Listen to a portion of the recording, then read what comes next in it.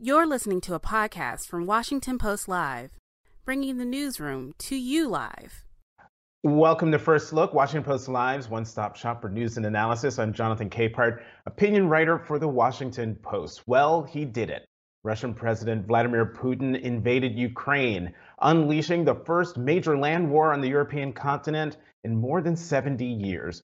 The West, led by President Biden and the United States, responded immediately, but challenges abound.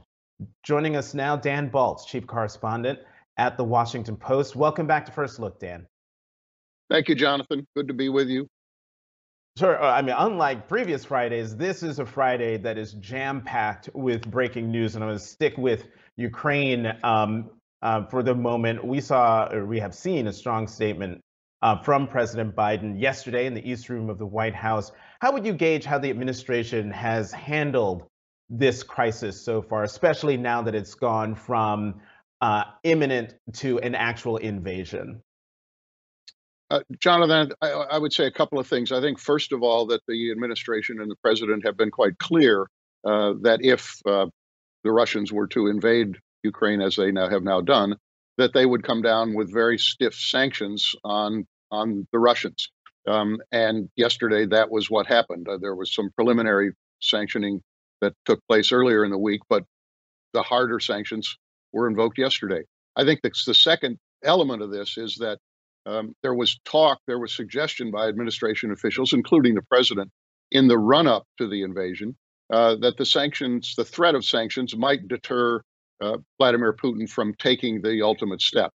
That turned out not to be the case, and now the question is, will these sanctions bite hard enough on the Russians that it will inflict the kind of pain that the president and the rest of the Western alliance believes they will do? But that will take some time, obviously. Mm-hmm. Dan, is it my impression, am I correct in thinking that the administration and the Western alliance, in terms of these sanctions, are starting sort of way at the bottom in terms of their impact? And as things escalate, the sanctions or the intensity of the sanctions will ratchet up as things ratchet up on the battlefield?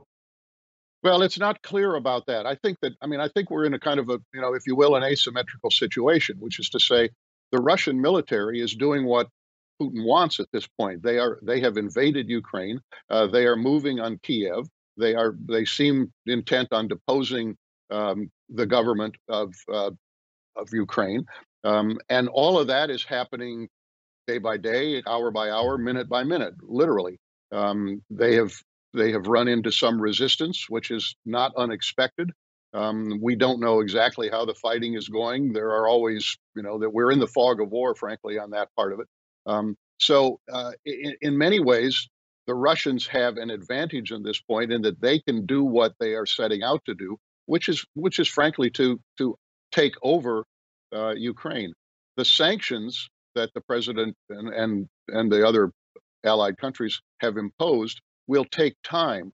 These do not have an instantaneous impact on the Russian economy. This is something that over time could inflict significant damage and tremendously isolate Russia from the rest of the world's economy. But that's not going to happen in the same time frame that the invasion and the military action is happening in Ukraine. Right. And that's something that's very important for people to understand, that in our instantaneous culture that we have now, the actions that are being put in place take time for there to be an impact. Dan, I have to get your thoughts on China. To my mind, it seems as though China has been relatively mute in all of this. And on Morning Joe today, Nebraska Senator Ben Sasse said, and I quote, Xi, meaning Xi Jinping, the president of China, greenlit this invasion, and said that basically that President Xi is using Putin to advance what he wants to do with Taiwan. How closely should we be paying attention to what China is saying and not saying? Well, I think obviously very, very closely. I mean, the trip that Putin made to meet with Xi Jinping before the invasion was obviously significant and an attempt to show an alliance there against NATO and the West. It was striking yesterday, however, when the president was asked about China and whether there are any discussions going on with China, that he declined to answer the question, which would suggest that there is something going on the part of the administration trying to reach out to China and trying to gauge where China might be on this. Obviously, the question of Taiwan is a very important one, and whether Xi Jinping will take from what Putin is doing, an indication that he could move in that direction. But the fact that the president was unwilling to say anything about China's role at this point, I think, was striking. And in talking to somebody yesterday about it, their sense also was that something must be going on. But the question is, what exactly might it be? And we really have no insight into that this morning. Dan, Russia is a nuclear power. How much does that play into the response by the administration and the allies? Well, I think everyone was rattled by Putin's speech the other night, in which he reminded the world, which nobody needed reminding, that Russia is a nuclear power, and then basically threatened, the most dire consequences if the West were to move against Russia. We don't know what's in his mind. He's obviously a very unpredictable person, and a dangerous person, frankly.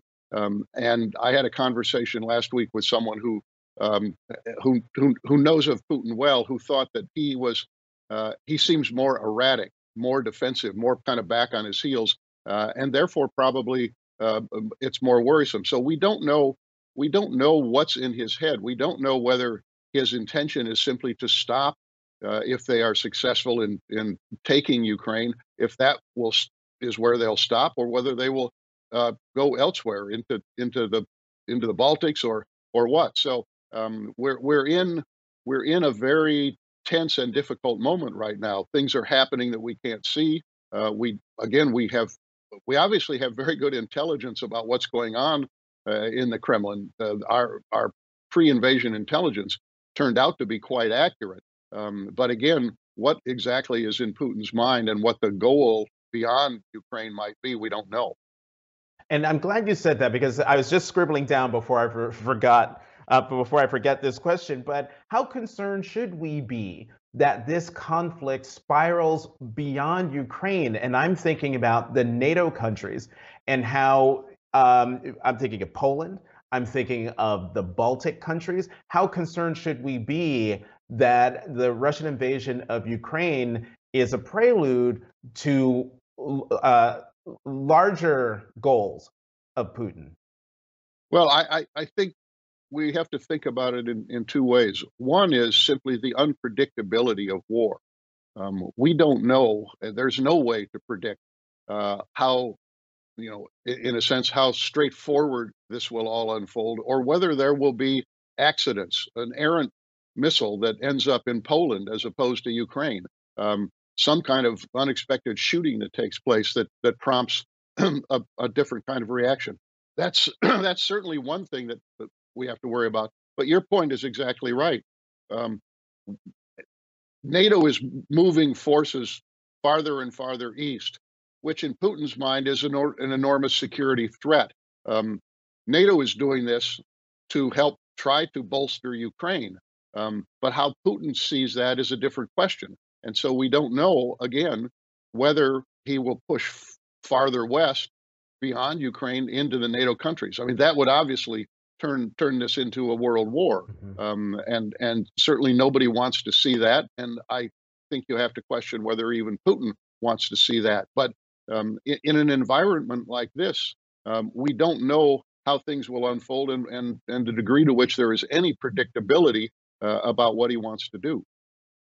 The foundation of that question that I just asked you, Dan, comes from a column in the Washington Post in the op-ed section by Robert Kagan, who is very smart and very brilliant when it comes to all of this. So I encourage everyone to go to WashingtonPost.com/opinions, Robert Kagan, to find the latest column. Dan Balz, chief correspondent for the Washington Post, as always, thank you very much for coming to First Look. Have a good weekend. Thank you, Jonathan. You too. We're going to keep the conversation going with the Opinions Roundtable in just a moment. Let's go to the opinion side of the Washington Post, where we will find my colleagues, Jennifer Rubin and EJ Dionne. Thank you both very much for coming back to First Look. Good to be with you, Jonathan, and good to hear Dan. Yeah, it's been a while since Dan's been on. So since you spoke up, EJ, I'm going to start with you. Actually, I was already going to start with you. A decade ago. Jen. It's good to see you. Go ahead. You too. A decade ago, EJ, then Republican presidential nominee Mitt Romney said at a debate that Russia was America's biggest geopolitical foe. Lots of people rained down criticism on him for saying that he was out of touch. But looking back, he was right, wasn't he? You know, we must communicate through some means that we're not aware of, because it happens that yesterday I was talking to a Republican pollster friend, and I said, I'm going to pander to you for a second. Remember when Mitt Romney said that Russia was the biggest threat, and the whole world came down on him and said, this is old Cold War thinking, it makes no sense at all. Yeah, it does look better today. Now, obviously, in the context of the time he made the statement, we were far more worried about terrorism. Our eyes were turned to the Middle East. But I think that Putin has been a dangerous actor basically since he took power, whether you thought Mitt Romney's strategic assessment at the time was right or not. And he made very clear early on in his leadership that he never really accepted the post-Cold War settlement, that he never accepted the dismembering of the old Soviet Union, which the rest of us might see as independence for people under Soviet subjugation, as I would see it. He never really accepted that. And so he's been pushing back against that for his whole presidency. There have been periods when he was willing to negotiate, when he tried to seem less bellicose. But what we're seeing in Ukraine right now is a playing out of Putin's worldview. And I think you really saw it in that kind of deranged, if you will, certainly historically inaccurate speech he gave early in the morning, saying that Ukraine had no real independent existence outside of Russia. It was a creation of Russia. And so he wants to bring Ukraine under Russian control, either directly or by installing a puppet regime in Kyiv. And we're going to find out where that goes and how far he is going to be able to push. I just note in closing, there are reports of the possibility of talks between Putin and the Ukrainian government right now. These are very preliminary reports. It's going to be interesting to see, is that Putin responding to pressure from the West, or is it, I think, probably more likely President Zelensky not wanting his country to be absolutely flattened and ready to have negotiations? We're going to see what that's about. Or Jennifer, how much of that, this talk of talks in Minsk between Putin and the Zelensky government, how much of that it could be a delay tactic on the part of Putin to, I mean, this guy is someone, as we now have long known, is someone, you know, who can't be trusted and who's also incredibly ruthless. But your view on what's happening and particularly the potential for talks between the two governments. I think this is clearly a gambit by Putin, who will say, yeah, we can have a nice peace agreement as long as you completely surrender. And there have already been some indications that that's what he's up to. He went through a kabuki dance with the West to suggest he might be negotiating. At one point, he falsely claimed he was pulling back troops. That was all a dance. Putin has made up his mind. He made up his mind months ago to do this. He thinks of himself in grandiose historical terms. He is not weighing the cost-benefit analysis of this. To the extent he considered Western action. I am sure he underestimated the degree of resolve. And let's be honest, several administrations, both Democrat and Republican, utterly failed to address him. 2008, they marched into Georgia, and the Bush administration was caught, frankly, entirely off guard, and really Russia paid no consequence. 2014, they went into Crimea, mild sanctions, which frankly, this administration has said were totally insufficient. Of course, Donald Trump was a Putin lapdog and continues to provide propaganda for the Kremlin. We finally have a president who has been able to rally the West, able to put together some very powerful sanctions.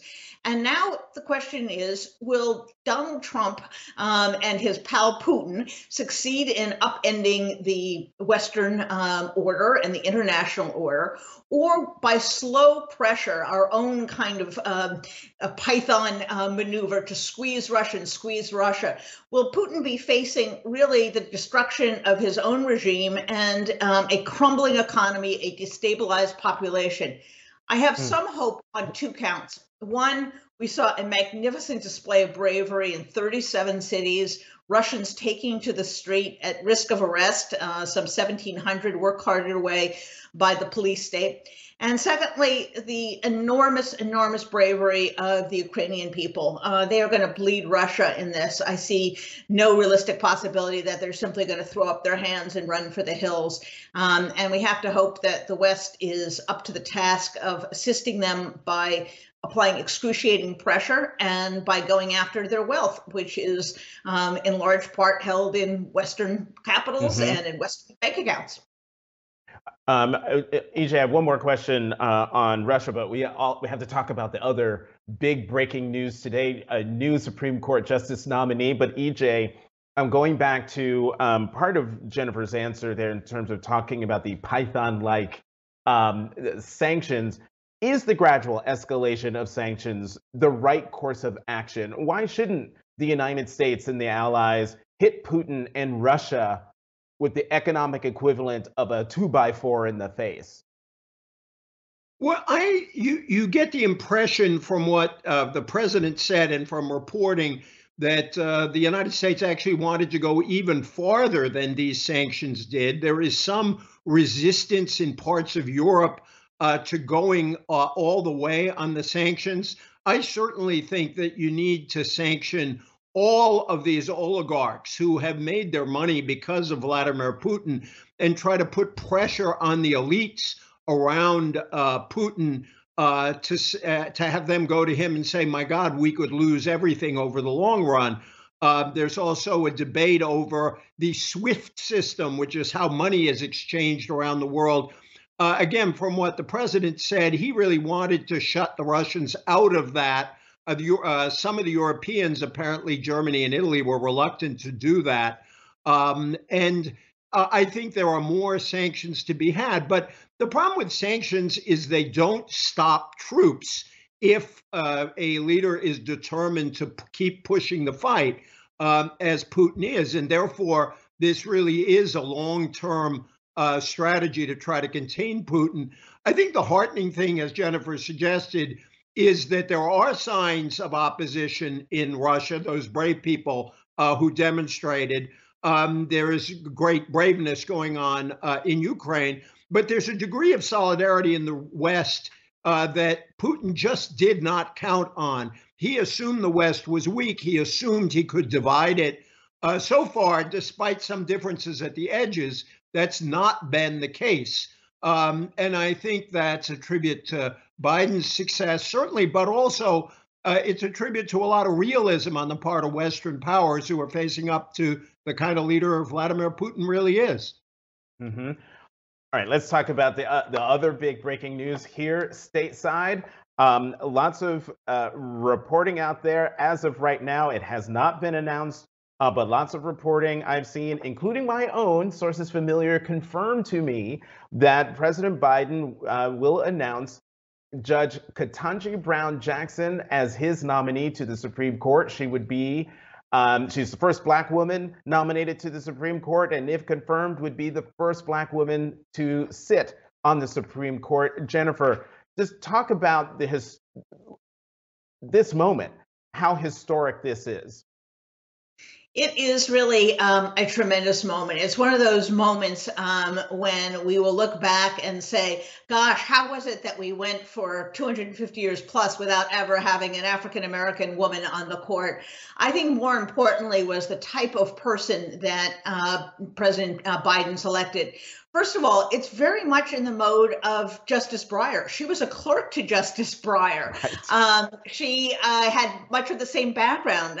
She is a left of center judge, if you will, but a very careful jurist, high intellect, went to Ivy League schools. It's going to be hard to argue that she's not immensely qualified for this role.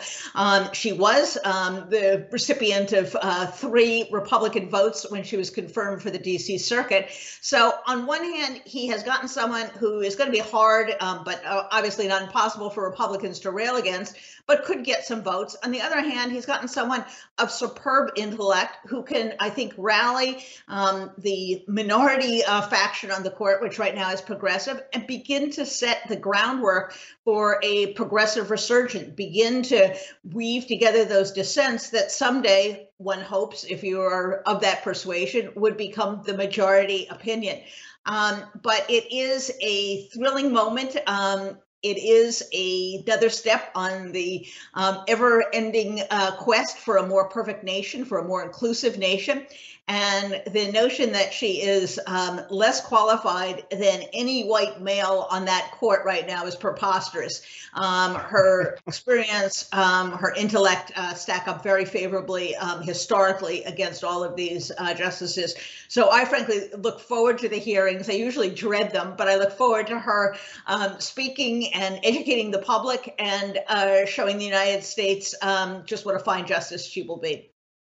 Right, the key word you used there, Jennifer, preposterous, to say that she is not qualified to be nominated or to sit on that bench. EJ, past Supreme Court nominations have been, let's just say, chaotic, a bit crazy in terms of how they went through, from the stealing of a Supreme Court seat right through to one nomination being held up because of late-breaking FBI investigation, and another one being rammed through 4 days before an election. Are we likely to see those kinds of theatrics with this nomination?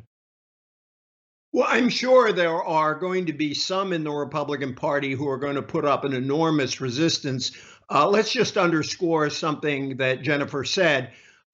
Judge Jackson's pedigree qualifications are almost identical in terms of educational background and experience to those of Chief Justice John Roberts, whom, as I recall, all Republicans voted for. So they're going to have a really hard time making any sort of case on those grounds. She does have something he did not have, however. She worked as a public defender. And among the ways we talk about diversity of experience on the court, obviously it's enormously important historically that finally there will be a Black woman on the court, but also to have someone who saw the law from the side of a public defender is extremely important. And I think it's also significant that on the list of highly qualified people that President Biden was looking at, he chose, I think it's fair to say, the most progressive on the list. She's not some kind of radical. She is a protege of Justice Breyer, who everybody knows is no radical, but she is of a very firm view. And so I think what you're going to see is someone who will, as you suggested and Jennifer suggested, help rally along with Justice Sotomayor and Justice Kagan a really firm opposition to some of these 6-3 decisions. She's not someone who's going to look constantly for compromises with points of view that progressives shouldn't compromise with. The most interesting thing, 3 Republican votes for her when she was confirmed to the circuit court. Senator Collins, Senator Murkowski, and Senator Graham. It's going to be very interesting for them to answer the question, if they voted for her then, why would they vote against her now? Now, everybody can come up with all kinds of reasons, and we'll see what they do. I guess I would be really surprised and disappointed if at least Senators Collins and Murkowski did not support her, and that should give her the majority she needs. Mm-hmm. You know, as Black women relatives in my family might say, they meaning Republicans, better not fix their face to say anything that would denigrate the accomplishments, the intellect, the character of Judge Ketanji Brown Jackson, or any of the Black women who could have gotten the nod to be the Supreme Court nominee, because what they would be doing is, in trying to besmirch her character, they'd be showing the sort of how craven they are. Jennifer Rubin, E.J. Dionne, we are way out of time. Thank you both very much for coming back to First Look. Great to be with you. Thanks for listening. For more information on our upcoming programs, go to WashingtonPostLive.com.